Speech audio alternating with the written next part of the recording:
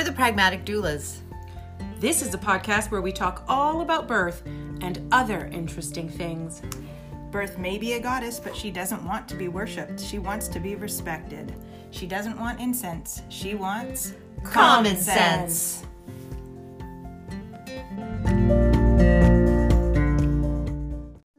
We are go. Hello. Hello, Welcome. friends. Hello, friends. Thank you for joining us on this snowy Thursday morning. Well, it's not snowing, but there's lots of snow all around. Aren't we Yes, supposed to get more today? you are. Yes. Really? Yes, I am. Mississauga and Oakville are going to get hammered with it. Do you know when it's supposed to come? I gotta pick kids up from college and shit. I don't know.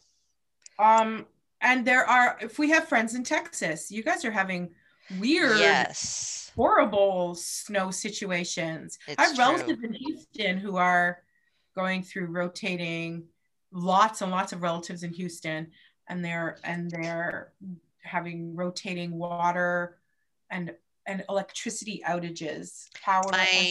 My uncle's niece is in Texas. I don't know what part of Texas, but she just said she just got the power back on after being out for 55 hours.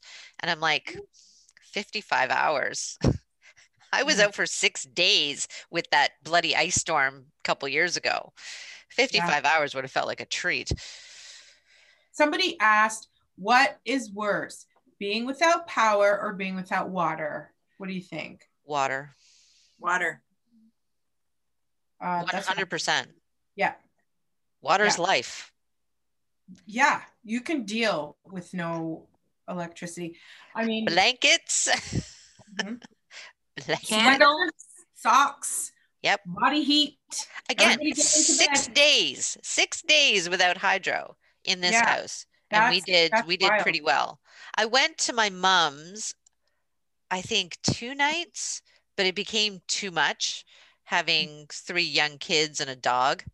Yeah. So, and that was the year Paul left. Yes, I remember that. And Wow. that fucker went and lived with his girlfriend while we were at home freezing our asses off. So that must have felt like Armageddon year. Yeah, but to me it felt like eventually when my parents stuff came on, they were able to get some help to get their generator loaded up into my backyard. So I had to go, and this was like pull the crank to try and fill it up with gas and all of that stuff. And it only had like a 4-hour life cycle. So it was like in the middle of we didn't run it necessarily during the day, but in the middle of the night, I would have to get up in the middle of the night and go outside and put gas in and then restart the thing all by myself. And this was like 7 years ago. And it was like, yeah, you know what? I fucking did that. Like I did that. I am powerful. I am strong. I can do this. That's Yeah. right. And it was like, you know what? No, I can do this. Mhm. I can do this. So I think it was a good thing. Yeah. As bad as it was. Sometimes challenges at the end, when you look back, you realize actually that built something inside of me that I don't want to let go of. Yeah. I have led a charmed life. I have been through, the only major like blackout was the 2003 blackout, and that was in the middle of like summer. So all we did was gripe about no AC. Yeah. And we were only without power for like less than a day, 12 hours. Well, we pissed off to the cottage. Like we put everything in, everything into the car, and then we went to the cottage because they still had power up there. How wild is that? Yeah, and we stayed there for a couple of days. So we just didn't suffer. And the ice storm never lost power, not for a second during the ice storm. There was one big blackout, but it was just like in my area. And that lasted for about a day, and it was winter. And I'll never forget that my husband called his mom and asked if we could go over there. She lives like at Warden in like West Scarborough, and they over there still had power, because this was just like a neighborhood thing, I suppose. And the woman said no. Seriously? Yeah, she said no. What So a bitch. you know what? We went home. We had a wood fireplace, a huge wood fireplace. We had a great time. It's actually one of my good memories I have with John. We got all the sleeping bags out. We bought marshmallows, and we sat around, like made a big roaring fire in the fireplace, and had like a camp out in the back room, and it was great. And I know that he did that to compensate for, because everybody knew that she said no, right? Because we never would have imagined that she would have said no. Never imagined she would. So he said, "Oh, I'm gonna ask Grandma if we can go over there." Yeah. To her house. And the kids were like mixed about it. Okay. And then when Can you imagine as a kid, your grandma says, no, you can't come over? during a blackout in winter. In winter. It was winter. And you know, eventually a furnace, you just can't, there's no heat anymore. And so we just like made the best of it. And I'm pretty sure that he like overcompensated because she's a horrible individual. Yes. And that's what we did. Yeah. So that's a one blackout memory I have. I remember the 2003 blackout. In the days following the big continental blackout, the gas lineups. Yeah. Oh yeah. Jesus Lord. Yeah. And so I remember, and because it was summer, I remember being in the van. We had like an 8-seat safari van. Oh damn. And I'm driving this, and these safaris are like way up high off the ground. And we were lined up to get gas, and the lineup was so long, and the kids were so freaking miserable. Oh no. And I remember just turning the music up on the radio so loud until that like made them start singing and dancing and having like a loud dance party in the middle of the van was like shaking like this because everybody was dancing. That's also a good blackout memory. It started out miserable, but that's what I had to do because I was going to freaking kill them if they didn't shut up. All right, let me do this land acknowledgement. So let's do it. On to other things. We do a land acknowledgement as a small act of reconciliation. We acknowledge that this does not take the place of action, but it is a way to keep our eyes on the injustices that still are happening with the Indigenous peoples of Canada. So we all live within the confines of the city of Toronto. Actually, Stephanie lives just a little bit outside of that, but it's okay. We let her in anyway. And so we acknowledge that we are recording this podcast on the traditional territory of many nations, including the Mississaugas of the Credit, the Anishinaabe, the Chippewa, the Haudenosaunee, and the Wendat people. And this land is now home to many diverse First Nations, Inuit, and Métis people.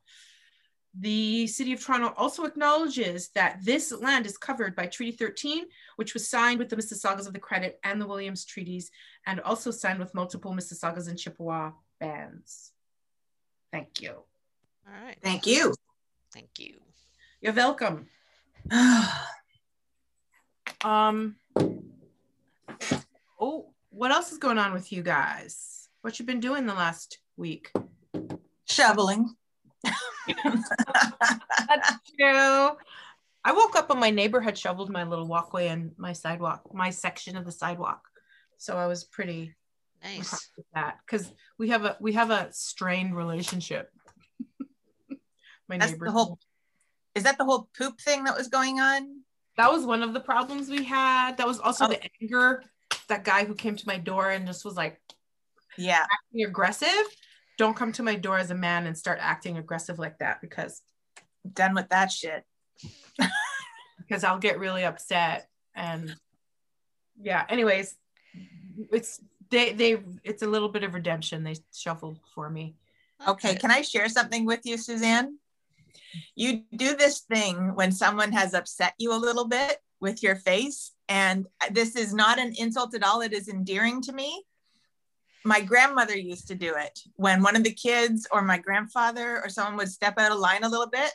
She'd close her eyes and nod a little bit while she's breathing in, thinking about that thing that just happened. It's like, and she's like, she was just taking a moment with Jesus to Gauge what's coming back out of her mouth, and you do the same thing. You close your eyes for a second and you nod. Not commiserating with Jesus when I do that. But it was just, call on all the forces to help me to not go back over there and remind him of that day. I was going to say, you're just closing your eyes and mentally calculating the jail sentence that might come. Yes, that's exactly it. Yes.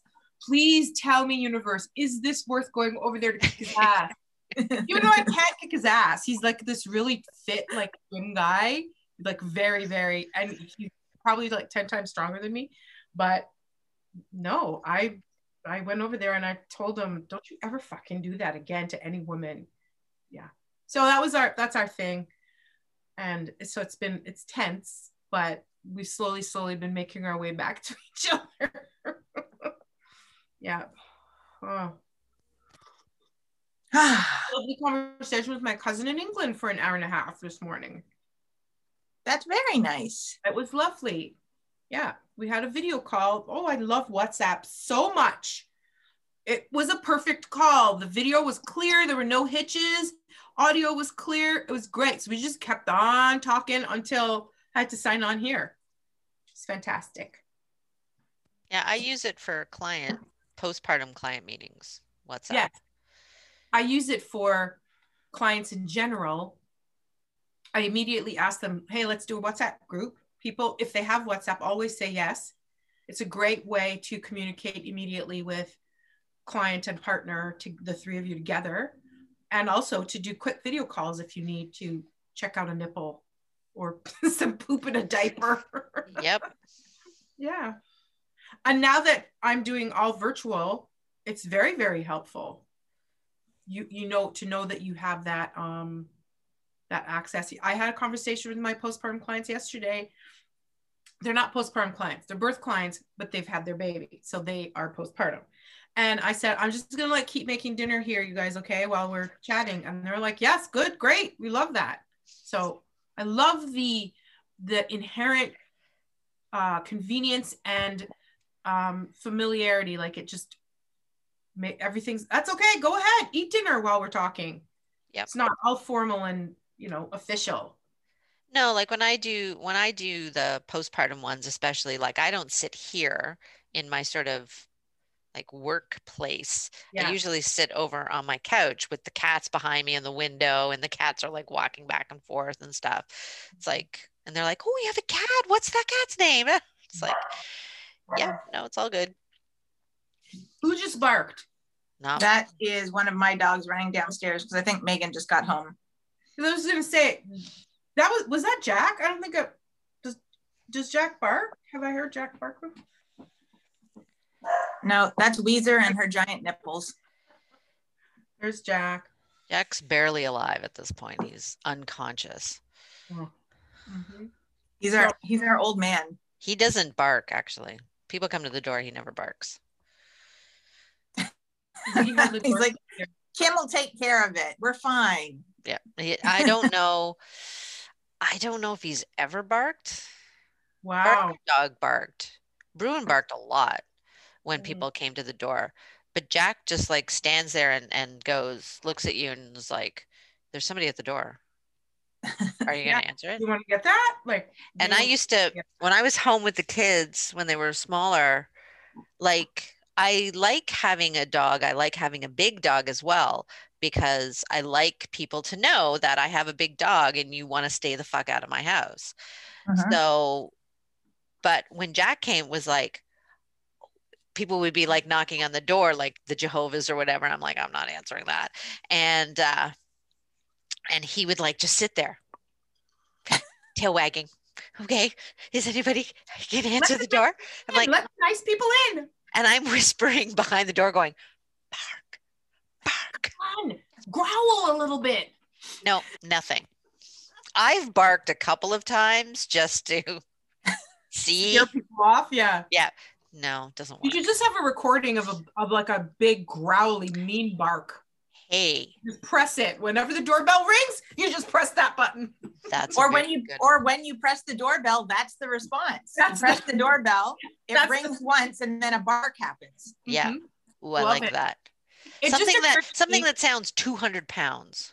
Yes, like a Rottweiler with one of those big giant heads. Yeah. One of those dogs. It just occurred to me, you just said that you like to have a big dog, helps you feel more secure in your house. Yep. That says a lot about you. I don't want a big dog. I don't want a big dog. I want a small dog specifically because I want to be able to control her. That says a lot about me. What does it say about Stephanie, who needs to have three stocky bulldogs who are bleeding and breeding all over the place? Well, two are bleeding and breeding. One is... Mine is also bleeding and breeding too, but she's little and I feel like I can control her smallness. But yeah, you like the unusualness of it, Steph? I don't know. What is it? Yes, what's your I like motivation? the unexpected. I 'Cause like those full-grown bulldogs. They're not cute. They they're adorable. Yeah, handsome and adorable. Not a question. But they're not cute little puppies. Like, you know. Oh, they No, were. not anymore. Not anymore. Right. And they've got giant nipples. And sometimes you need to like rig up your underwear to control the stuff. Yep. I was Wow. so excited to do that this year, to finally figure that one out, because usually I use suspenders on the doggy diaper. Now I just use, they have no tail, right? It's little tiny. So they can wear regular underwear, and then I just put it in a knot, like a top knot on the back, and tighten it up. And she just wears a pair of underwear with a pad in it, like the rest of us. I put a panty liner inside a onesie on Ziggy. Yeah. 2 days ago, and that worked really well. But I have to cut a space in the onesie for her tail, because she does have this big tail. And it didn't. I haven't put it back on because she's so very efficient at, you know, taking care of it. The only reason why there was anything on the panty liner is because it was there, and she couldn't get at it. She couldn't get at herself. So. And bulldogs can't get at themselves at all because their bodies aren't built like that. They can't clean themselves. Right. Yeah. They drag their business in the snow to clean it off. So that's what I saw. That's how I knew that Ziggy was bleeding. Because the snow? The snow, yeah. I freaked out and grabbed her and ran back in the house. Oh my God, what's wrong with you? And then it looks like she has blood in her urine, which is not the same thing as, you know, like when you have your period and you go pee. It's, you know, that you don't have blood in your urine. But if you don't know that it is like a menstrual cycle, you would think, oh my God, she has blood in her urine. Because now her pee is like orangey colored because of the blood that's there. Yep. Oh my God. Did you guys know you were in for this morning? Look, I didn't even know I was in for this morning. I look at the two of you and go, the fuck did you two get yourselves into? There's no goddamn way on this planet I would ever put myself into a situation where I had to deal with a menstruating dog. I shake my head at you two constantly. I shake my head at myself because I'm just horrified. She's my little tiny baby and she's turning into a woman, and I'm horrified by that.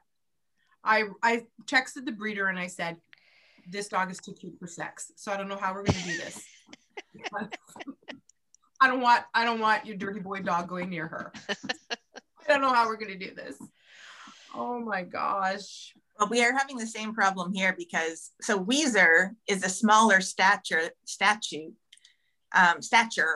than both Winston and Gertie. Winston and Gertie are full-size bulldogs.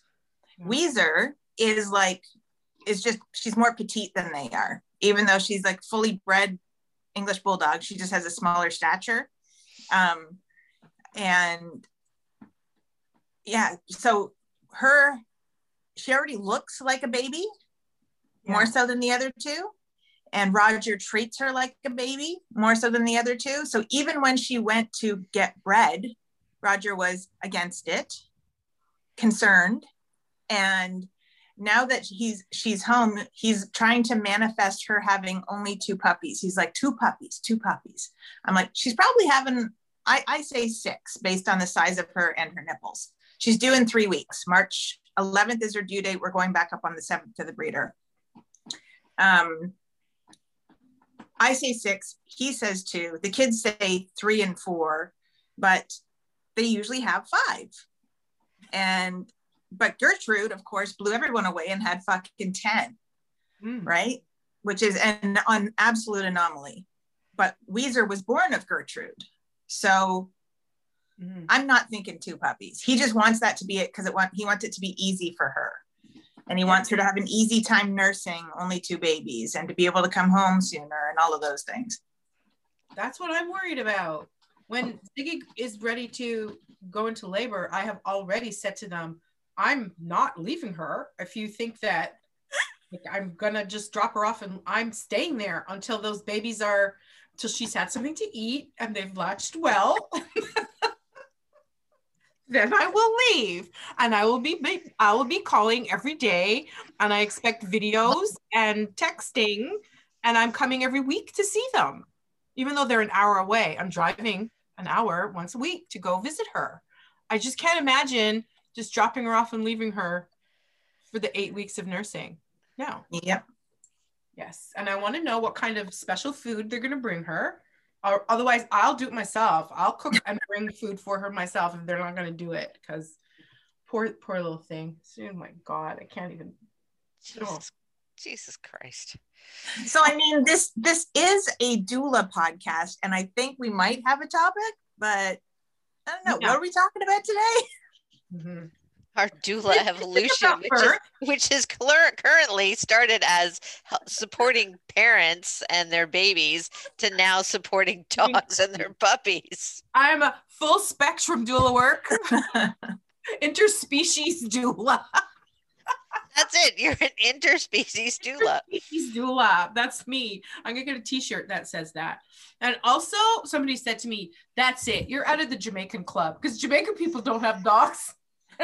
And not only do they not have dogs as pets, they do not like be insane and cook food for your dog and spend all kinds of money at the vet on your dog and buy like expensive dog food on your dog. And I'm doing all of that. So I'm slowly eroding my Jamaican membership card, but I don't care. Ziggy's worth it. Right, Ziggy?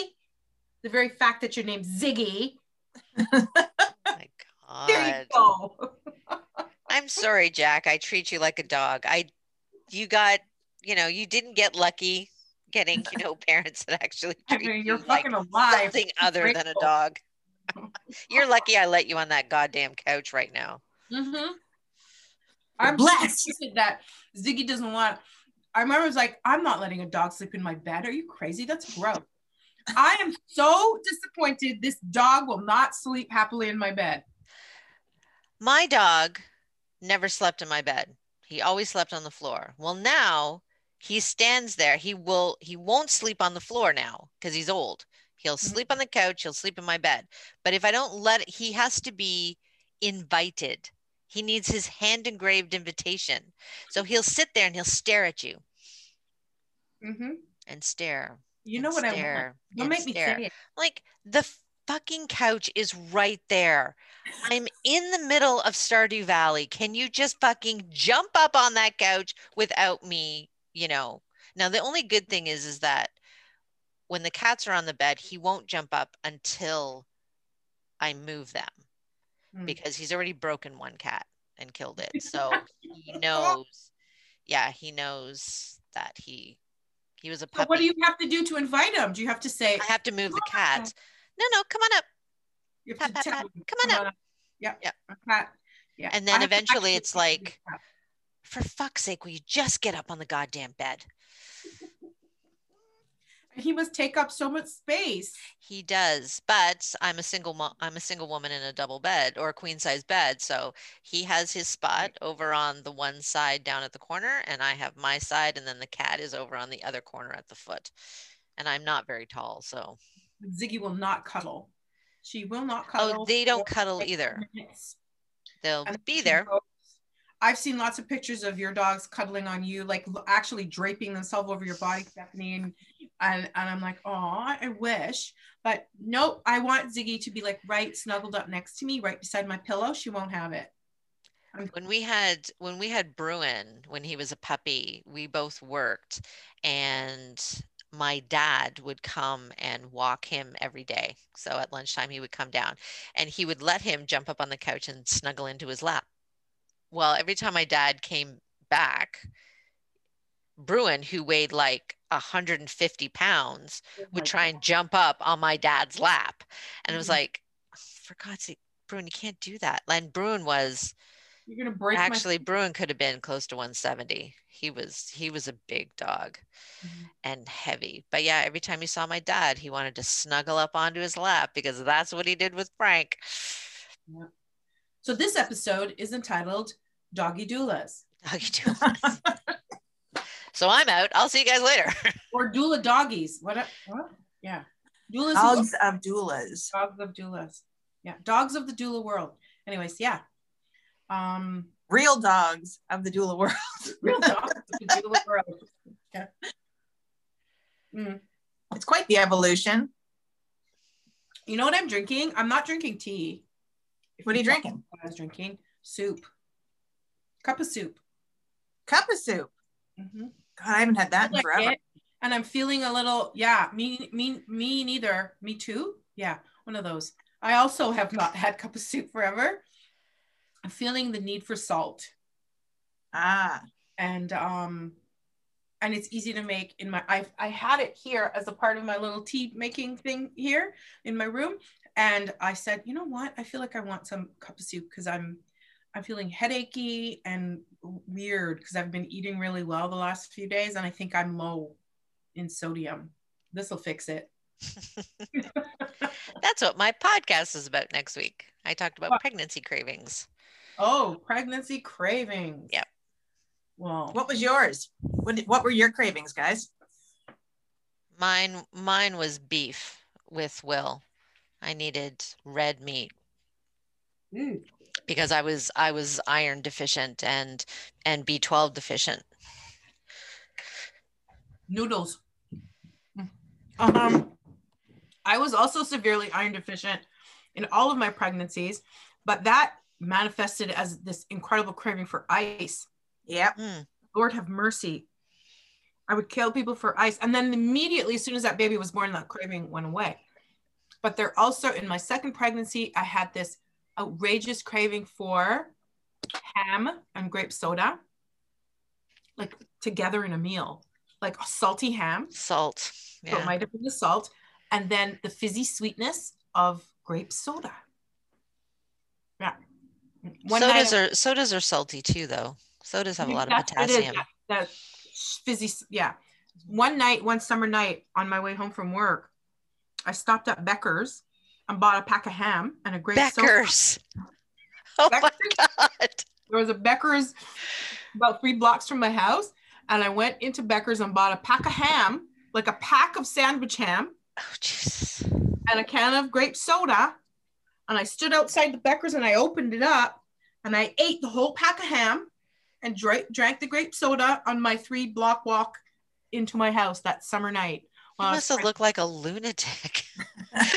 Probably. I did it very delicately. Just rolled one. And yeah, I didn't do that. I rolled up one slice and I ate it and drank some grape soda as I walked along very casually. I also had a huge craving for Minute Maid lime. You know, that Minute Maid limeade frozen. Oh my God, I could not get enough of that shit. And then lastly, bread, fresh baked bread and water with ice. That was a prison cravings, bread and water. But it had to be like bakery bread, squishy and soft. Yeah. Yep. What about you, Steph? 5 pregnancies. For the first one, I craved roast beef subs once I got over my morning sickness. It had to be very hot. It had to have a lot of mustard and it had to be fresh bread. And that's all I could eat. I would try to make chicken. I would try to do other things. And as soon as I would even get near it, I'd get gaggy. So I pretty much survived. And it was specifically for those who are from Scarborough, there was a little place called Queen's Sub on Danforth, right down at the bottom of it where it meets Eglinton. And it was a little little mom and pop shop that was owned by a Greek family who were lovely. And they made it exactly the way I needed it. I used to try going to the one, the Mr. Sub on Lawrence, right at Haleybury, I think it is. Haleybury and Lawrence there, just down the street from Thompson. And they did it wrong. Their roast beef was the wrong texture. It was all about the texture and ice, like ice. That was all 4 pregnancies though. Yeah. Xander, it was ice cream. I needed Oreo ice cream. Abigail, it was, I needed beef, but I could not have pizza. If a commercial came on, even just a commercial for pizza, I would start dry heaving. Like a radio commercial, the TV commercial, anything. And I could not have anything with a bone in it. I wanted beef, but there best not be a bone anywhere near it. Could not even look at a piece of chicken. Just absolutely vomiting everywhere. And Megan, it was Doritos. And I ate Doritos as soon as I stopped vomiting. Again, around the 5th month, Doritos. I had it with everything. I had it for snacks. I had it with my dinner. Zesty cheese Doritos. There you go. Yep. I did not hold back either. Well, I delve into cravings and the science behind it and whatnot. So have a listen. Pika. Is that what you're going to talk about? Pika. No, because Pika is different. Pika's eating things that are inedible. Not food. Yeah, not but food. But a lot of that happens in pregnancy. It does, but and there's science behind it, but I don't delve into Pika. It's only I had an aunt. Only a 15-minute segment. I had an aunt who lived beside a quarry where what kind of stone is it? It's a chalk. What does chalk come from? Limestone. Yeah. So she lived beside a limestone quarry in Jamaica. So she would get, I think it was her boyfriend or somebody would bring her like a chunk of it, and she would like knock off a piece like with a hammer and smush it into like a powder, and then lick it, like little bits of it, put like a little bit of it on her tongue and eat that, because she could not, she would kill somebody. And I know that feeling where if I don't get some of that, I'm going to go out of my mind. And that's what she would eat. Chalk. Yeah. Basically. I know somebody, and a friend of mine desperately wanted to eat the soil from her houseplants. Iron, because there's iron in it. Like absolutely wanted to just take some out. And I remember once, you can tell me what this is, Kim, if you can figure it out. What I wanted to, like, I opened the washing machine and the soap, hot water, and the towels were moving around in the hot water, and I knew the smell of the soap, and I wanted to pull one of the towels out and just tear it apart. I can't remember what soap is. There is something, I can't remember what the element is that you're lacking that requires you to eat I was soap. really lacking, because I would get that feeling also with cornstarch. At one time, the kids and I, we were doing a craft, and I had a big thing of cornstarch, and I put my hand in there, and you know that squeaky feel. Yeah. Oh my God, I wanted to eat the whole thing. I wanted to just like crunch that cornstarch. And yes, it was when I was pregnant. That feeling, it's just like the towels. I wanted that feeling on my teeth to just like tear it up. Crazy. Yeah. It was so intense. That feeling is so intense that it would scare me. I'm like, this is how people feel about like heroin and cocaine. Yep. All my sympathy goes to people with addictions, because if I didn't get ice, I once raged at the whole house because somebody ate my gas station ice. Yeah. So you're that ice is only here for me. So you did that too. Drink. Yep. The ice, the big bag of ice. Oh my God. Yes. Because when I was married to Alex, we didn't have all we had was like the little tiny thing, the little apartment size fridge and everything like that, with this little tiny ice section. And I could go through that in like a sitting, you know? And so eventually I just convinced him to buy me bags of ice. And I came home one day, and he and his friend Dirk was over, and they had made drinks. They'd made like daiquiris and shit like this. And it was a hot day after baseball and shit. And I was like, the fuck is my ice? Yeah. And you know, Dirk came inside and he's like, she's raging, and went back outside and he just left. And I thought I'd driven him away, but he went to the store and got me more ice and came back. I remember asking John to get me a bag of ice from the gas station, from the big ice machine thingy. And then you bring it home and you have to like bang it on the corner of the wall to break it up some more. Some of those things are all frozen together. And if I could invest in one of the ice machines that they have in the hospital. Yes. Oh my God. That's the best. That and the blanket warmer. Oh yeah, I want one of those too. So bad. Basically, it's kind of like a dryer, but you could do that. I want one so bad. But I want one like in my room. Yes. That's where it should be. Basement. No, I want it up here. I want it right here, accessible to me easily. Yeah, so when you take it out of the dryer, like after you wash stuff, you just fold it and stick it in the warmer in your room. So when you go to bed at night or whatever, you just snatch it out. You don't have to go downstairs and wait for it to be in the dryer and shit. Right? Yep. Remember the old days? None of us were alive. So last week. Remember in the old days when we were pioneers? Remember those days? And they would have like those things of those bedpan warmers, and they'd put them in the fire, and then they'd put them inside. So rich people, your servants would do this for you. So your bed was all warm. I started thinking about that because my fucking bedroom is the worst. It's so drafty and cold in the winter because this whole wall that faces out and the windows are shit. And if it's windy outside, it doesn't even have to be that cold out. It's freezing in here. So I did something when I was thinking, I cannot get into that cold bed. I was going to cry if I had to get into my cold bed. I got the blow dryer. I took my blow dryer and plugged it in and turned it on hot and put it under my bed and just moved it around across my bed for just a few minutes. Oh my God. Toasty, toasty, toasty.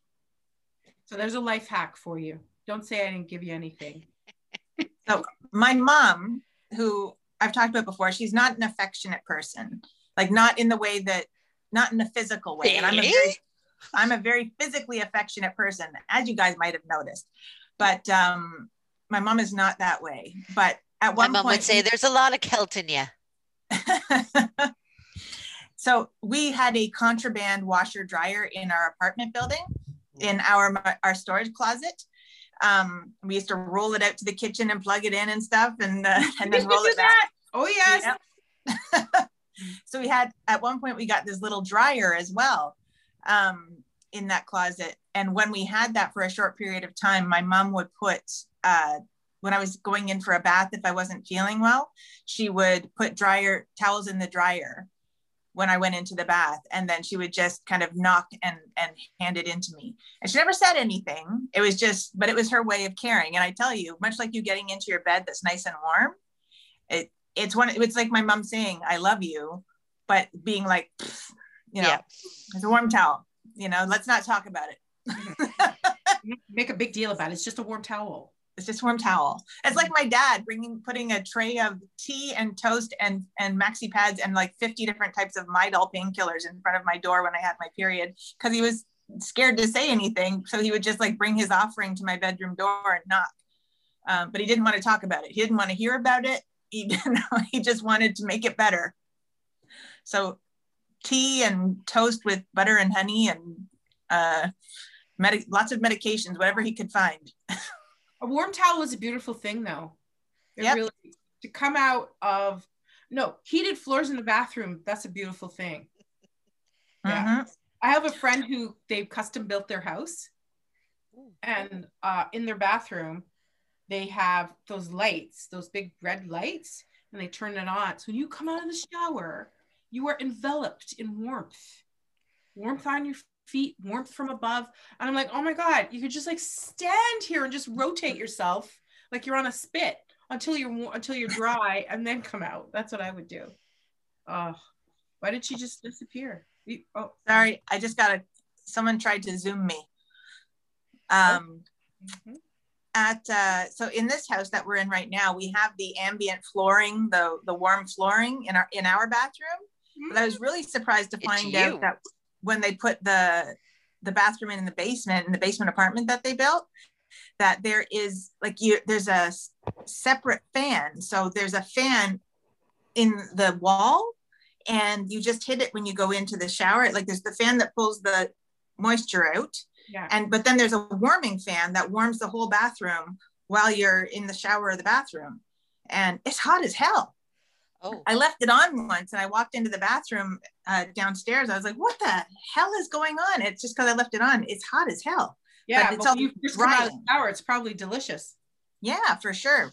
Well, how many times too have you been if you're, at the hospital and your client wants to get out of the tub or out of the shower and you go out to to get a warm blanket and you wrap them in that warm blanket when they come out of the bath or the shower and they're just look at you like you are my favorite person ever. Yes, it is. That is a treat.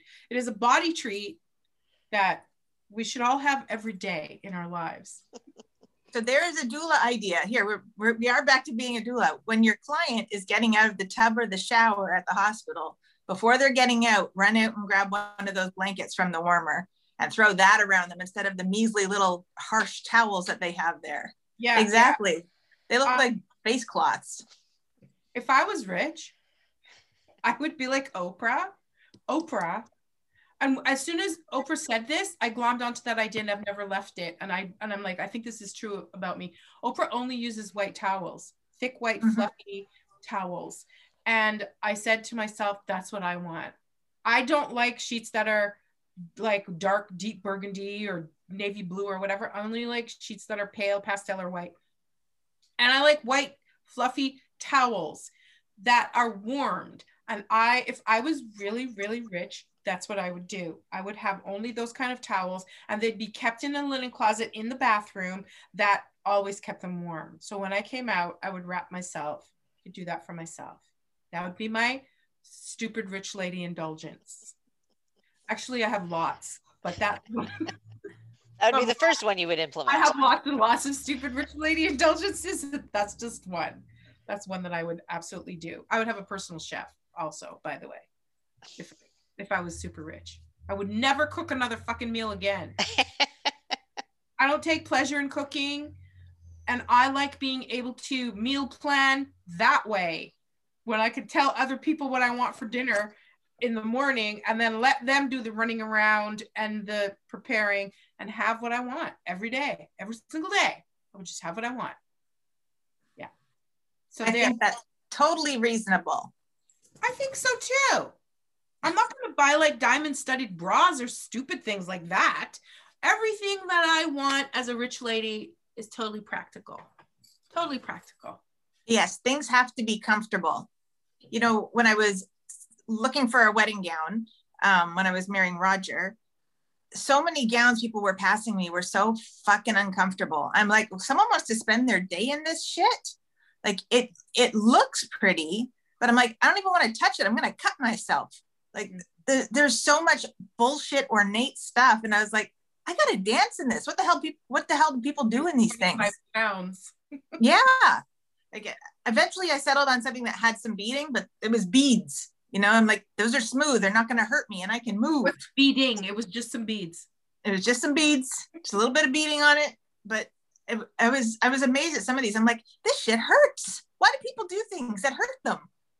When my sister was getting her shopping for her wedding gown and when she was trying stuff on, she definitely wanted a 2-piece wedding gown because she was nursing 11-month-old at the time. So she needed something that she could nurse in during her wedding day. The people who were helping her at the store, remember that Chris and Tina's at Parkway Mall? Yeah. That's where everybody goes there. And so my sister was like, she tried this one thing on and she was trying to pull, and the lady was like, why are you doing that? And she goes, I need to see if it can pull down. And she goes, why do you need to do that? They didn't understand that she was nursing. And of course she couldn't find, because all of those wedding gowns are structured. So she did find a 2-piece wedding gown, and we ended up having to just like take it off before the ceremony, unhook her, It had to be able to hook and unhook easily so she could take it off and nurse the baby and then we'll strap it back on and go back outside. Practicality, pragmatism, and comfort. Absolutely. Beauty is there too. Yeah, it needs to be pretty and beautiful, but those things are not negotiable. Yeah. I completely agree. I actually had when I was shopping for a wedding gown, you know, when I was marrying Roger, as opposed to when you were marrying all those other men.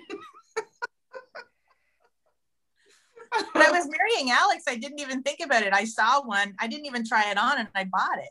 I was like, that looks nice. It's about my size. I'll get that. Much to my mother's displeasure.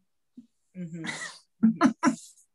mom wanted the whole experience. And I'm like, I don't want the experience. I just want to get out of here. These people want to see me naked. They keep shoving shit at me. I'll just take that one. Yes, you were practical even back then.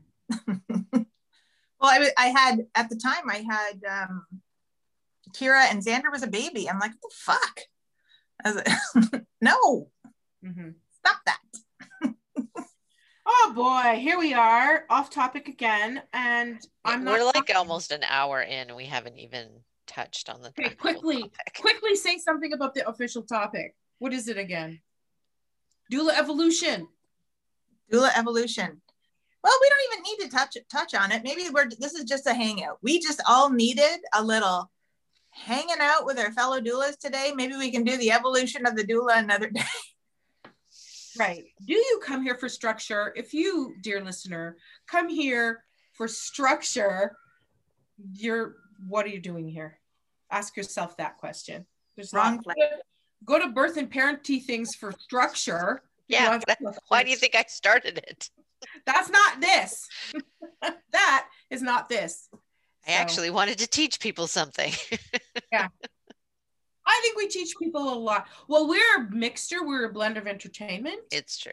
With a little bit of education sprinkled in every once in a while, because we do talk some deep shit sometimes, but sometimes it's not so deep. What are you reading, Stephanie? I have a client who is distressed. Oh, yeah. Texted me to tell me that she sent me an email and if I can please get back to her quickly. She's a single parent by choice.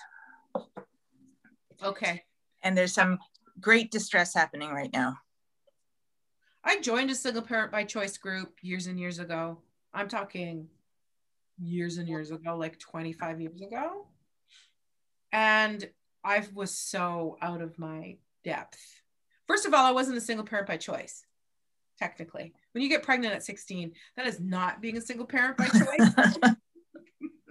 And I did choose to have, I did get pregnant with Christopher on purpose. Still, if I had the option to not be single, I wouldn't have chosen that. So it's not the same thing. All of these women were in their 30s and 40s. I was like 23. They all were professional corporate women who own their own homes. I lived with my parents. So I loved the idea of women choosing to have their babies on their own. That really made me think, oh my God, that's so badass. And I loved being around them, but it was not my, it wasn't my club. But I stayed anyways because I like clubs. I think maybe that's something that I can share with this client, because I think it's probably a combination of assuming that when this pregnancy happened, and it was very welcome, but it's been quite distressful doing it during COVID when you don't have access to groups that would be supportive, or even family who could be supportive because they work in areas that wouldn't be safe for you. Mm-hmm. Yeah, it's definitely created a lot of distress, and I think a lot of people assumed that it would be over by now, that things would have loosened up, been safer for you to have your baby. And yeah, so it's been quite a ride for this person. Mm-hmm. Yep. I hear you. I can't imagine having a baby during this time, and also by yourself. Yeah. Zero access to family right now. Yeah. Yeah, that's really rough. I because even though I was single, I always had access to family. Uh-huh. so much, too much access to family. A little space, leave me alone. Yeah. Well, so are we going to just quickly touch on doula evolution? You can use it. If we diverge into other areas, okay. That's okay. But I think the question was, in what ways have you evolved as a doula? When you look at yourself in year 1 and now at yourself in year 16, 17, 18, 20, whatever it is, what's different? Not just about your life, but about your birth philosophy, the way you practice, etc. What's different? I think for me, I wouldn't necessarily, so sometimes you think of evolution as kind of being a progression into something, being one way and then progressing into something different. I think for me, it's been sort of there's been a lot of up changes, down changes, like as far as what I think and the philosophy itself. I mean, I think when I first became a doula, it was, I want to be there and be the support person that I didn't necessarily have in my last birth. And that's nothing against my ex-husband. It was really the staff itself that I was not getting the support from. So I wanted to fix that. And then as time went on, it was like I kind of got into I don't know, do I want to say this word, brainwashed into the idea of, just said it, of, birth has to be all natural, no interventions, nothing like that, blah, blah, blah. And that lasted not very long because I almost saw the inherent destruction that it would do to people who didn't achieve that. And now it's sort of evolved into, whatever you want, whatever you want to do, I will support you. What you want to stand on your head to birth? Let's figure out how that can work. You want to have it fully medicated, Pitocin up the wazoo. You do you. I'm here to support whatever you want. I'm here to give you information and you figure out what works best for you. So it's been an evolution from like starry-eyed change to it has to be this way to, yeah, whatever. So it's my new doula philosophy. Yeah, whatever. Yes. We just do it. You just do it. Yep. I hear that very loudly because I really think that has also been my path from kind of thinking that, did we talk about this in our doula training thing? Yes, last week. But it's that is how I thought that my ideal birth was everybody's ideal birth. Like my idea of an ideal birth is everybody's idea of an ideal birth. And I have learned over the years and come to respect and adjust my practice to the realization that people are different from me. Whoa. That not everybody wants to have a home water birth with a midwife and all of your family surrounding you, chanting and clapping and cheering you on. What? Everybody doesn't want that? So little by little, I have realized that there are many different kinds of ideal births for people. And sometimes you don't get the ideal birth that you want. And some people are okay with that. And it's not my job to conjure up an ideal birth, because that's also a thing that I've changed in my thinking. It's not my job to magic up the birth that they want. I will support them in doing whatever they need to do to get the birth that they want, but it's not but I used to also take responsibility for being the one to make that happen for them, and I don't anymore. And when it doesn't, you feel crushed by it. And I think a lot of doulas nowadays feel like that a lot. Right. So because I don't take responsibility for births that are not my client's ideal, I also, because it goes hand in hand, can't take credit for when their birth does come out exactly the way they want it. So I have divorced myself from those notions, responsibility and credit. It's not my My job is to support, full stop, period. That might look different in different ways, different people, but that is my job. It's not to manipulate outcomes. Yep. And that is a Yeah. really big departure from what I used to think. Oh yeah, for sure. I mean, didn't you feel like, you know, if your client ended up with a cesarean birth or something, didn't you feel like, oh my God, what did I do? What did I do to facilitate this? Like, what could I have done differently? And it's like, and it felt like so, and that's one of the reasons why I stopped doing births at St. Mike's for so long, because I had like 6 in a row. Every time I walked into that hospital, somebody had a cesarean birth. It was like, God, I don't know. Like, I can't figure out why this is happening. Yeah. The only common denominator is me. So I have to take myself out of the equation. When in reality, it probably wasn't me at all. It was probably every single one could have been something different. But I was so invested in the outcome that it got to the point where it was soul crushing. And I was like, and I just passed clients off. That was before I started working there. And I passed them all to you stuff. I'm like, oh, here's another St. Mike's one. I'm not doing that, you know, because, and to be completely honest, when I started working there, I felt like I'd sold my soul. Yes.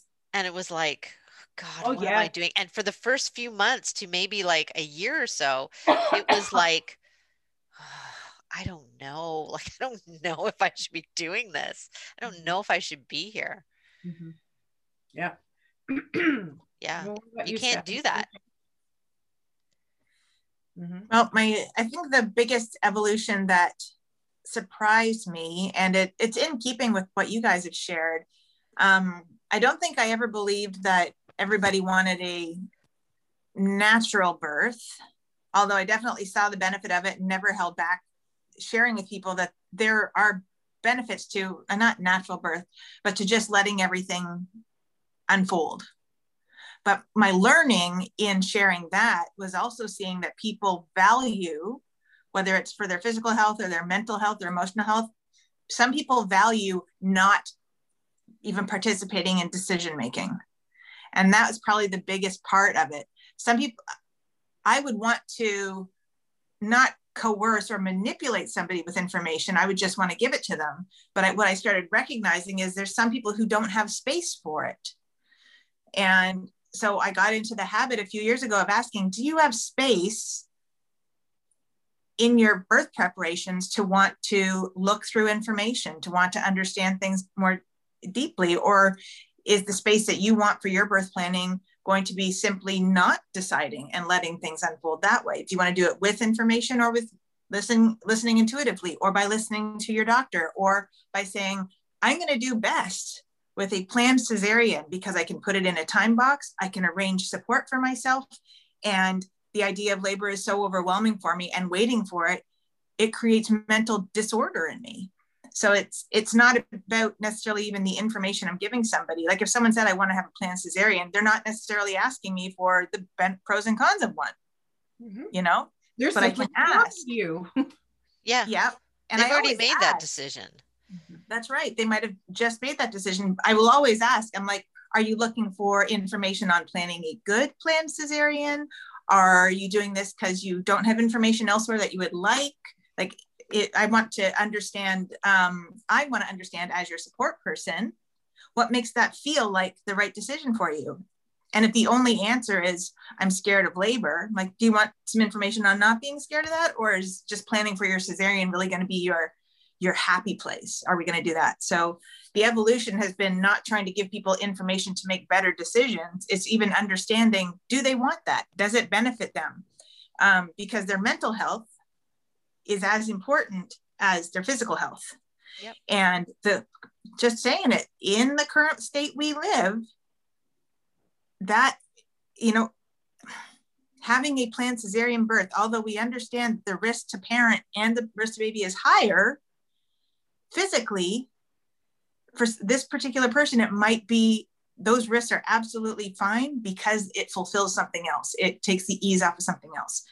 And that's so it's a not risk analysis. That's risk right? analysis, right? Yeah, so it's not just my job to shut up and support. It's my job to listen. Yeah. You know? Yeah. Because that might also change. Who knows what they want might change. But sometimes the biggest learning was that not everybody wants to be an active participant. And then it's funny, you see sometimes in Facebook, you know, newer doulas. Why am I still on that goddamn app? People saying, you know, oh, well, she wants to, they want to do this, you know, and how do I tell them not to? It's like, you don't. But then you go through those comments and you will see 10 suggestions answering the question. Here's how you tell them not to. Give them this. Here's article. how you change their mind. One person say, it's not your job. Just Yeah. don't try to convince them to do anything. And that's just that you'll go through 10 and then that one little voice will be sandwiched between 10 and then another 10 and then maybe somebody else. And then there'll be an argument and a fight. Yep. And then the moderator will cut off comments and that's how it goes. And that's just it. And everyone's like, but they need to know about this and this and this and this. And it's like, okay, but maybe they already know. And maybe they've already made that decision. Maybe they've done the risk analysis for themselves and they've decided that given all of these risks, I am still choosing XYZ because for me, that feels right. And that's it. That isn't that the empowered birth? Isn't that the empowered birth of a birthing person sitting there looking at everything that is available to them and saying, I want to do X, Y, and Z, and that's going to be the birth that's going to work for me. And then going through that and then that happening and then coming out going, yeah, that's the birth that I wanted. Mm-hmm. Or going through that and then something happens and we can't have X, we have to have T and blah, blah, blah. Okay, then we ask questions and we go through that whole thing. The empowered birth is not somebody squatting in a field, you know, pushing out their baby without any pain medication or anybody around them. An empowered birth is somebody who's sitting there making decisions for themselves as an adult human that is bringing another human into the world and being heard, answered, and supported in their decisions. That is an empowered birth. Yeah, that's the difference. So you said there, and being heard. So if the client came to the doula and says, I'm not being heard by my care provider, they're insisting I do this, then they're asking for that feedback. It's like, I'm not being heard. I have genuine concerns, but my doctor's refusing to answer them. Okay, great. Let's find out what those answers are elsewhere, since your physician specifically is not offering that to you. Because we do see that. But if your client is not asking or saying that they're not being heard or saying that they have concerns about it, then I don't want to say it's not your place, because for some doulas, that's how they operate. And that's the relationship you're going to have with your clients. It might not be what's best for your clients, but are you in that place of listening yet? We weren't always in a good place. We're still evolving. I'm still evolving. 100%. Yeah. You know? Absolutely. And when that birth is over, like I used to sit there, you know, and go over the birth and go, oh yeah, that could have been done differently. And this is what happened and blah, blah, blah. No, now it's a matter of let's sit down and let's talk about what you experienced. Mm-hmm. Let's listen to what you have to say. And even if you walk out of that birth going, fuck, that was what the fuck was all of that? Yes. You know, and you're now in therapy for a week. If they're sitting there going, God, that was so good. Everything was great. You were wonderful. Thank you so much. Look at how beautiful my baby is. This is amazing. Then if that's how you their mindset, who are you to change that? Yeah, absolutely. I love what you said, Stephanie, about discerning by listening, usually whether people even want information, because sharing of information is such a, that is like a bedrock foundation doula thing. You offer information and you let them choose. What if they don't even fucking want information? Yep. And that absolutely does happen. Yep. I have had so many situations where, so this was never a conscious thing that I'm going to find out if they want information, but it's happened where I've realized, and it's bothered me. Now it's not going to bother me anymore. Where I've gone to like that first prenatal where you want to find out about people's birth intentions and what directions they want to face and so on. And I have that whole list prepared. Let's talk about this. Let's talk about this. Let's talk about monitoring. Let's talk about movement. Let's talk about whether you want to have, water or this or that. And I send that list in advance. And I end up going to this first prenatal, and all we talk about is their life, their relationship, their families. And I'll say, do you want to talk about anything? We looked at it and, we're really open. And we talk about nothing on the list, even though I'm there ready and willing and able to talk about the list. And they are absolutely fine just taking things. We'll just see. Well, I'm really open and we'll just see. I know they're very well educated and we'll just see what happens. And we don't need to make any big decisions about whether I'm going to have an epidural or not. I don't know. We'll see. When I get there, we'll see. Fine. But before, I used to say like, oh my God, I didn't do my job. I didn't like pin them down about this and this and this and this. How horrible must I have been to say, basically, we need to talk about how you feel about monitoring. How about if the people had no feelings? Whatever the hospital says I got to do, I'm going to do it. Yeah. Now it's a whole new, I'm not, that's fine. You don't want to talk about that stuff. I have had people who said straight up, we are not birth planning people. We trust our doctors. We don't actually want to know anything more than what you taught us in class. We're good. Let's just move forward together. And so we eat dinner and we laugh and talk and build a relationship and I go home. That's happened too. And unless the people said it straight to me though, I always would feel like I didn't do my job. Mm-hmm.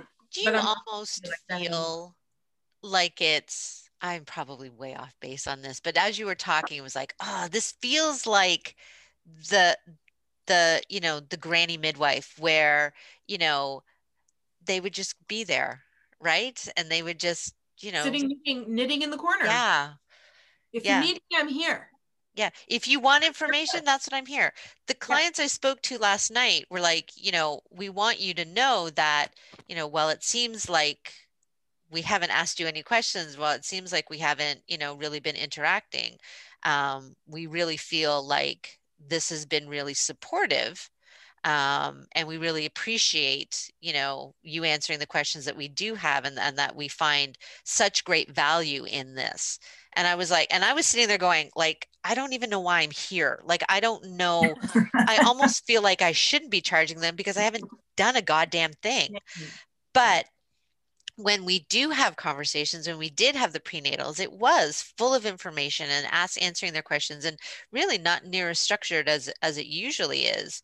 But that's the value in, having them come to me to say, hey, this is what I need. This is what's happening. Do you have information for that? But not going, okay, well, at this point, you should be asking me these questions. So here's all this information. Wrap your brain around that. And them going, wait a minute, I didn't even want to know anything about that. Right?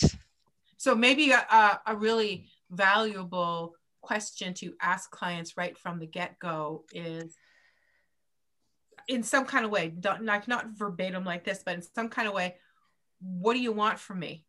Yeah. What do you want from doula support? What are you looking for in us working together? Because that answer will be different, and that can really kind of frame how you move forward together. Because if you ask people, what kind of support do you want? People will give you all kinds of answers, because there are people who want you up there in their business every day, giving you minute details about their OB visits and they're, telling you exactly their weight and their whatever. Yep. And then there are other people who are like, we just want you there just to be with us as another person, another pair of eyes, we don't really want big details. And then you proceed from there according to what people need, and knowing that your presence in the lives as a support person of some people is good enough. Like that granny midwife who sits in the corner knitting and the baby's born and everything's good. She didn't have to pull out all of her tricks and skills and magic, but she was there. And just knowing she was there gave such comfort and ease to them that that's good enough. But And very often that's good enough. And it's funny, in the beginning, it was like, oh, got to get my doula tool bag together. I got to have all this stuff. I got to do this. I got to take this training and this training and that training and da da da da. Yeah. And now it's like, Yeah. really just sitting there and having them look at you while you're calm is usually calming. Yeah. Like, really, when we look, 90% of what you offer. right?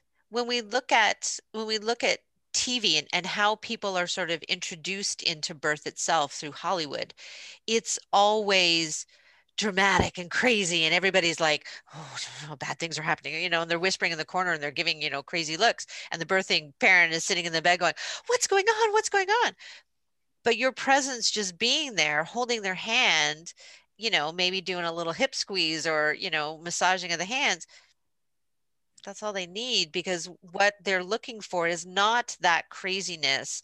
They want that calm and safety. There's safety in calmness. Yeah. Yes. I was looking after a client of Suzanne's out in Burlington here, and her waters had released, and after 12 hours, she decided to go to the hospital to be induced because the party wasn't starting and she was ready for this party to start. So I drove over to meet them there and got in there, and we were chit-chatting and stuff like that when they came in to start her Pitocin. And they did that. And we're sitting there discussing it, and she was reviewing a couple of the things she remembered from working with you, Suzanne, about, relaxing to let things open and to listening to what position your body needed to be in. And while we were talking about that,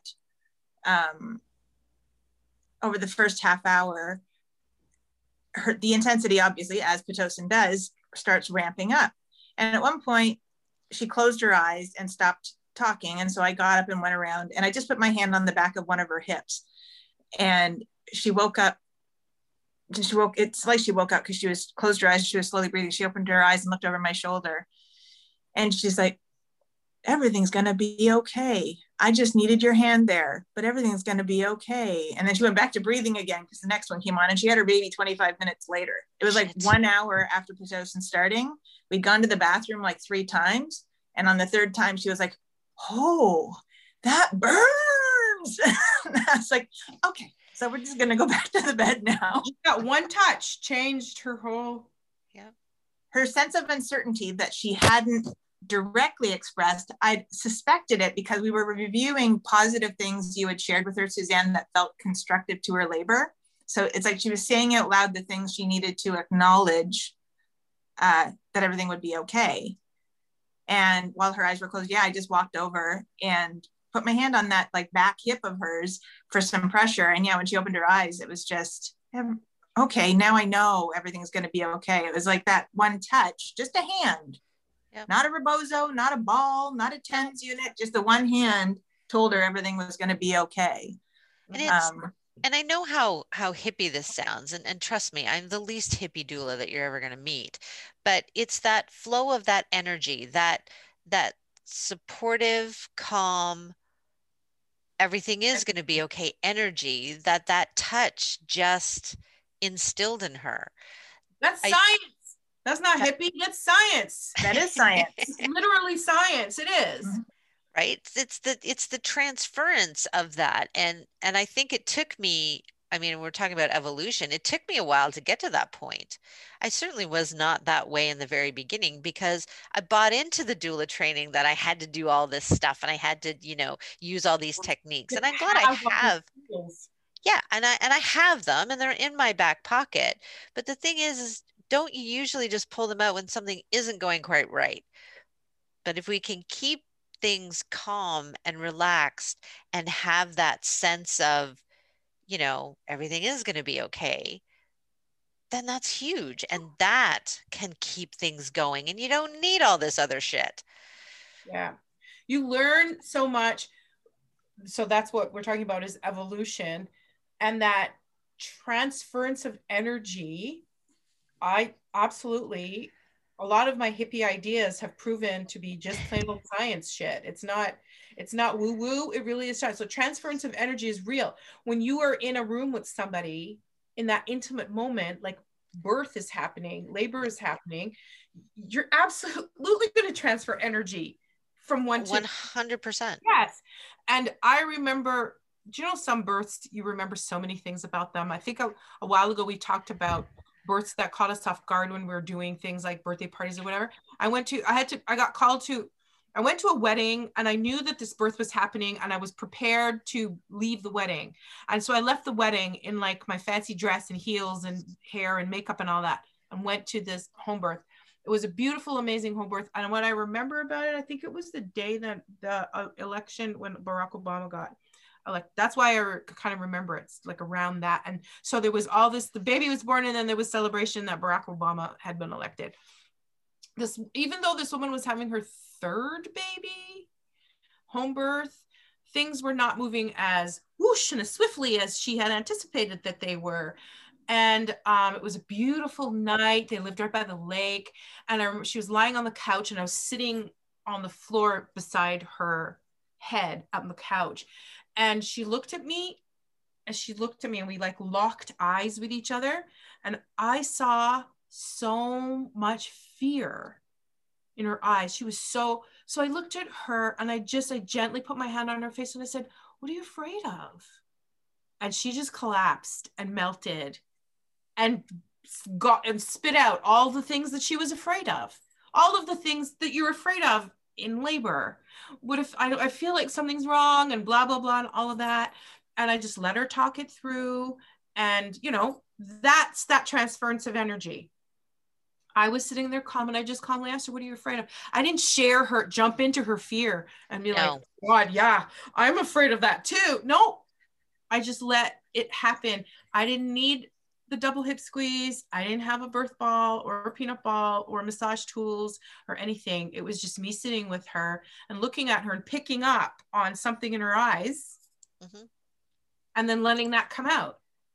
That's what, huge. That's what doulas do.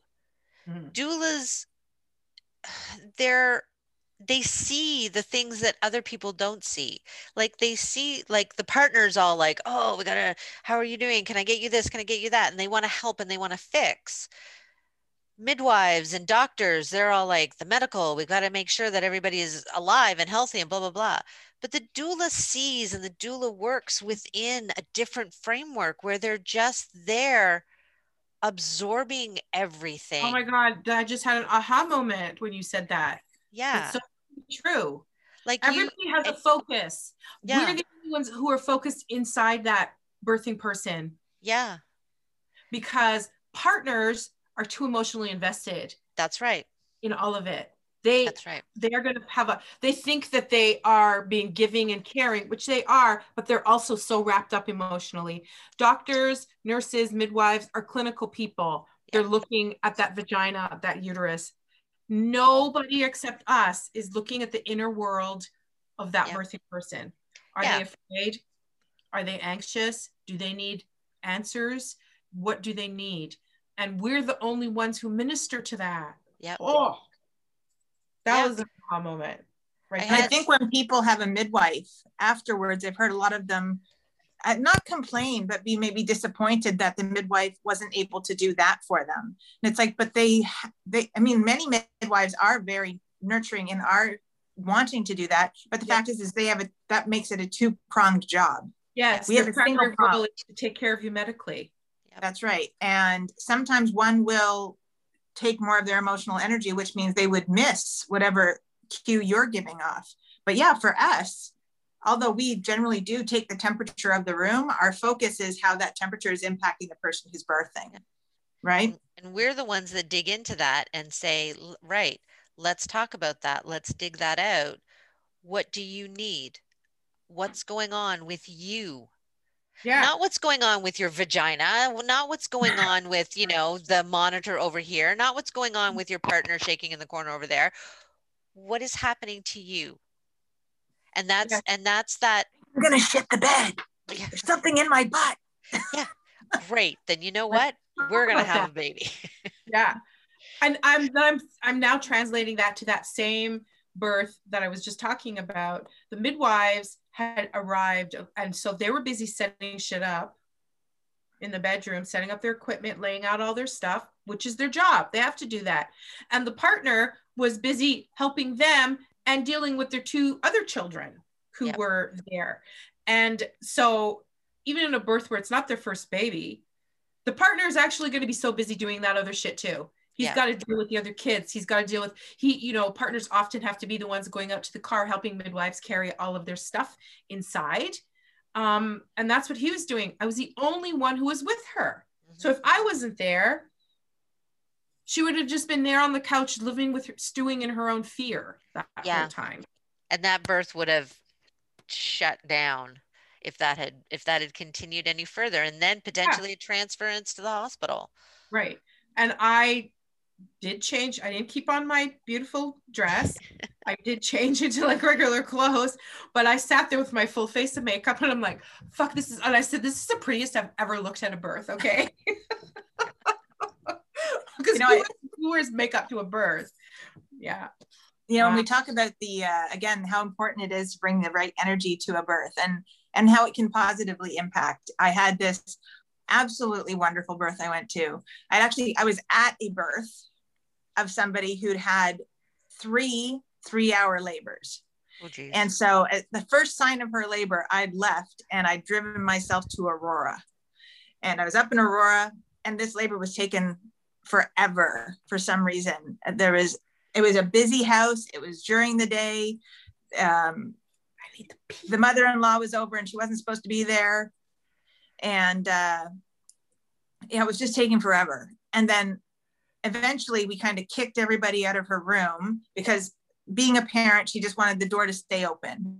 She wanted the kids to be able to wander in and out, even though she wasn't in a really strong established labor. Eventually we closed the door. She took a dump, came back and laid down. And really she had her baby about an hour later, just closing the door. Yeah. Just giving herself space for that. And that was one birth. But while she was literally getting grunty, I got a message from my other client who had also birthed quite quickly the first time. And she's like, exactly. I'm like, how's this going? What's this going to look like? She's like, but things just aren't really starting up. I feel like I'm trying to get up out of a hole, and it starts a little bit and then some are easier. I'm like, that's fine. Just leave it alone, Just leave that. That's right. So she went on Google, and Google was giving her all these ideas of what to do for this labor to get it into a good pattern. And so someone had said, watch something that makes you laugh. That gives you a lot of humor. So she called her birth photographer, who went over. Her partner put on The Big Bang Theory and Friends, and they were watching that. But when I got to the house, eventually the baby was born, drove myself back to Pickering, and I walked in the front door and like every light was on in the house. Yeah. Both the dogs were running back and forth. The one kid was having a really hard time kind of settling. And so we were waiting for that mother-in-law to come pick up the little one. And I'm like, this is chaos. No wonder labor isn't starting. And she's like, I feel like something's wrong. I'm like, well, every light in the house is on. Your TV is very loud. And, I think your toddler is definitely feeling that there's some stress, that you're feeling stress and stuff. I think there's just a lot going on. Let's just simmer it down. And so really all we did in the next, I'm going to say 40 minutes from the time I arrived there, is shut off the TV, turn down the lights, got her something to drink. She had been told not to get in her birth tub. It's like, don't do that until you're in active labor. You can stop labor. Well, if it's labor that's coming, it's coming. It's not going to stop.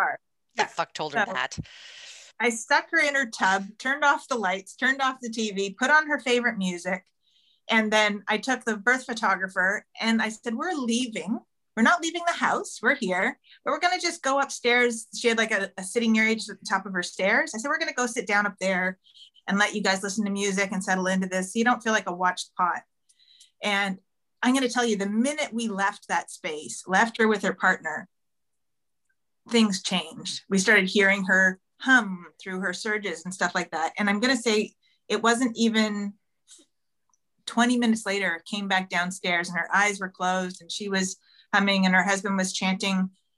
He was doing some blessings and stuff in the space while this was happening. And then all of a sudden, I heard the telltale noise. And I was like, oh, okay. Has anyone called the midwives?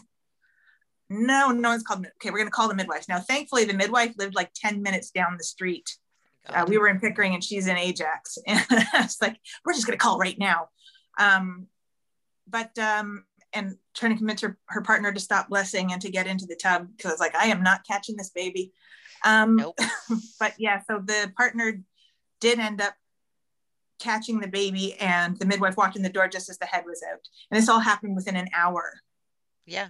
Of just changing the energy in the house. Yeah. And I don't even necessarily think it was me arriving. It was that just all things were falling switch. into place. Yeah. You know, things were falling into place, that everyone who you wanted there was going to be there. Things were right. And yeah, that baby came quite quickly after that. But it was a change of the energy in the room, whether it's your energy or what just you the bring. Atmosphere, right? Yeah. I had a hospital induction, and when I walked into the room, same thing. TV was on. They were watching Law and Order. The sister was there. Oh The my husband God. was there. They're talking away, blah, blah, blah. And I just looked at her, looked at the client, and she was like, didn't look like she was in a really good place. She wasn't really contracting, but she didn't look the way she normally looked. Mm-hmm. So I said, I turned to the partner and the sister and I go, have you guys eaten? I'm here now. Maybe you guys, why don't you go get something to eat before, things take off? There's a good idea. Mm-hmm. So they left. I turned off the TV. I turned down the lights. I sat there beside her in the bed. Did Mm-hmm. she have, I don't know. I can't remember if she had the epidural yet or not, but she was definitely in bed and did not get out. So I think she may have already gotten the epidural, but things were not moving. And then at that point, it was like she closed her eyes, she laid back, and she just kind of, you could almost see everything sort of leave, any sort of stress and anxiety. That you've seen that look, right? Where everything just kind of leaves their body that's causing any kind of stress. And about an hour later, things had really picked up. The partner and the sister had come back. The sister eventually ended up leaving, but it was like, yeah, now we're in it. It was like, again, you just need to change that energy in the room. And of course, because we had dimmed the lights and everything at that point, the hospital staff weren't sort of barging in going, oh, no, no, what's going on? When the lights are dimmed, they're going to come in like, a little more quietly, yeah. a little bit Yeah. more calmly, right? So just making that change can make a huge difference, not just for the birthing parents, but for the staff as well. That now it's like, oh yeah, okay, yeah, this is what's happening, right? And you can see the pattern on the monitors that things had really picked up. And she was just, I think maybe she had the baby about 3 or 4 hours later, like after having been induced for however long before that. It's like, oh God, no, we don't need all this food out here. We don't need all these bright lights on. We don't need the TV blaring. I didn't even know that goddamn TV worked. What are you people doing? Exactly. Honestly. Yeah. Transference of energy. And that is definitely something that I learned over time. Yep. I thought that it was me doing stuff, like actually doing stuff, the way that I rubbed the back, the different amount of things that I offered, et cetera, et cetera. Now, here's another thing though, because of COVID and everything's virtual, and I gotta go very soon, and a lot of partners, they're anxious because if they think I'm not going to be there, so what can they do to help support their. You cannot say all of this to a partner because they're the partner. They're probably the father of this baby. And all this business about transference of energy and looking into their eyes and finding the inner world of the birthing person and all that. They're not going to get that because they're not doulas and they're inside of this intimate, it's their child being born. So I find what I've realized is a lot of partners, when I'm talking to them, They do want to hear, well, this is what you can do. And going through that list, because number one, not to sound stereotypical, belonging with stereotype men, they like to know what to do. They like a list. To do, yes. They like practical things you can use to fix things. So here you can rub her back in this way and provide pressure in this way and this way. And don't forget heat and cold. And they're frantically taking notes. Yeah. Then they feel good. They feel prepared. They feel calm, and they're better able to do that. So all of this stuff has its place, if not with you necessarily all the time, but in this new virtual world, a lot of partners are appreciating those lists of things. Well, make sure you take her to the bathroom I say, make a schedule. Make sure like every hour and a half, you're asking about going to the bathroom. Like do that. Make sure you're feeding her. And they are writing, yeah. And they love that. It's like just the same way a lot of them like to have their route to the hospital all mapped out, route A, and then an alternate route B, depending on traffic. They feel safe doing that. Yep. So that's another thing that we can offer to partners, those practical tips. But that emotional connection, energy stuff, I think they're going to have that anyways, depending on their relationship as a couple. Yeah. But I think that's specific to us. But doesn't it with virtual stuff now, isn't it almost like actually having to speak to someone now while they're in labor and not necessarily seeing so much, but hearing what they say and how they say it, and and that stuff. Like it's now not just a matter of what you see, it's now a matter of what you hear from them. Mm-hmm. Right? Or reading between the lines of a text, right? Yeah. The work of a doula has changed so much in this past year of how we support and what we do. That's a huge evolution. Mm-hmm. Definitely.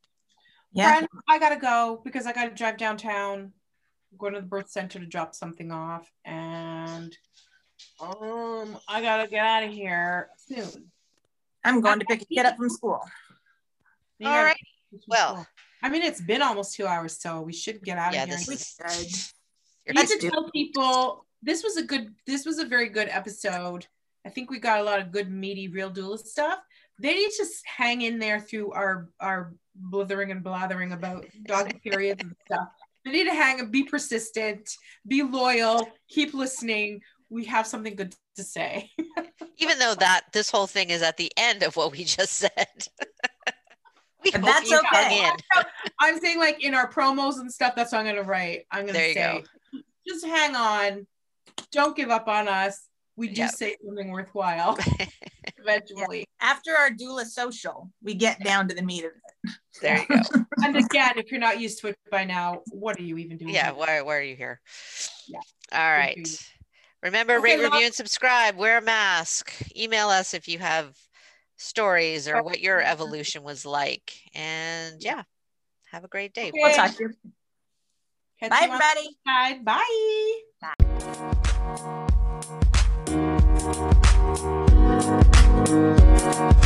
Bye.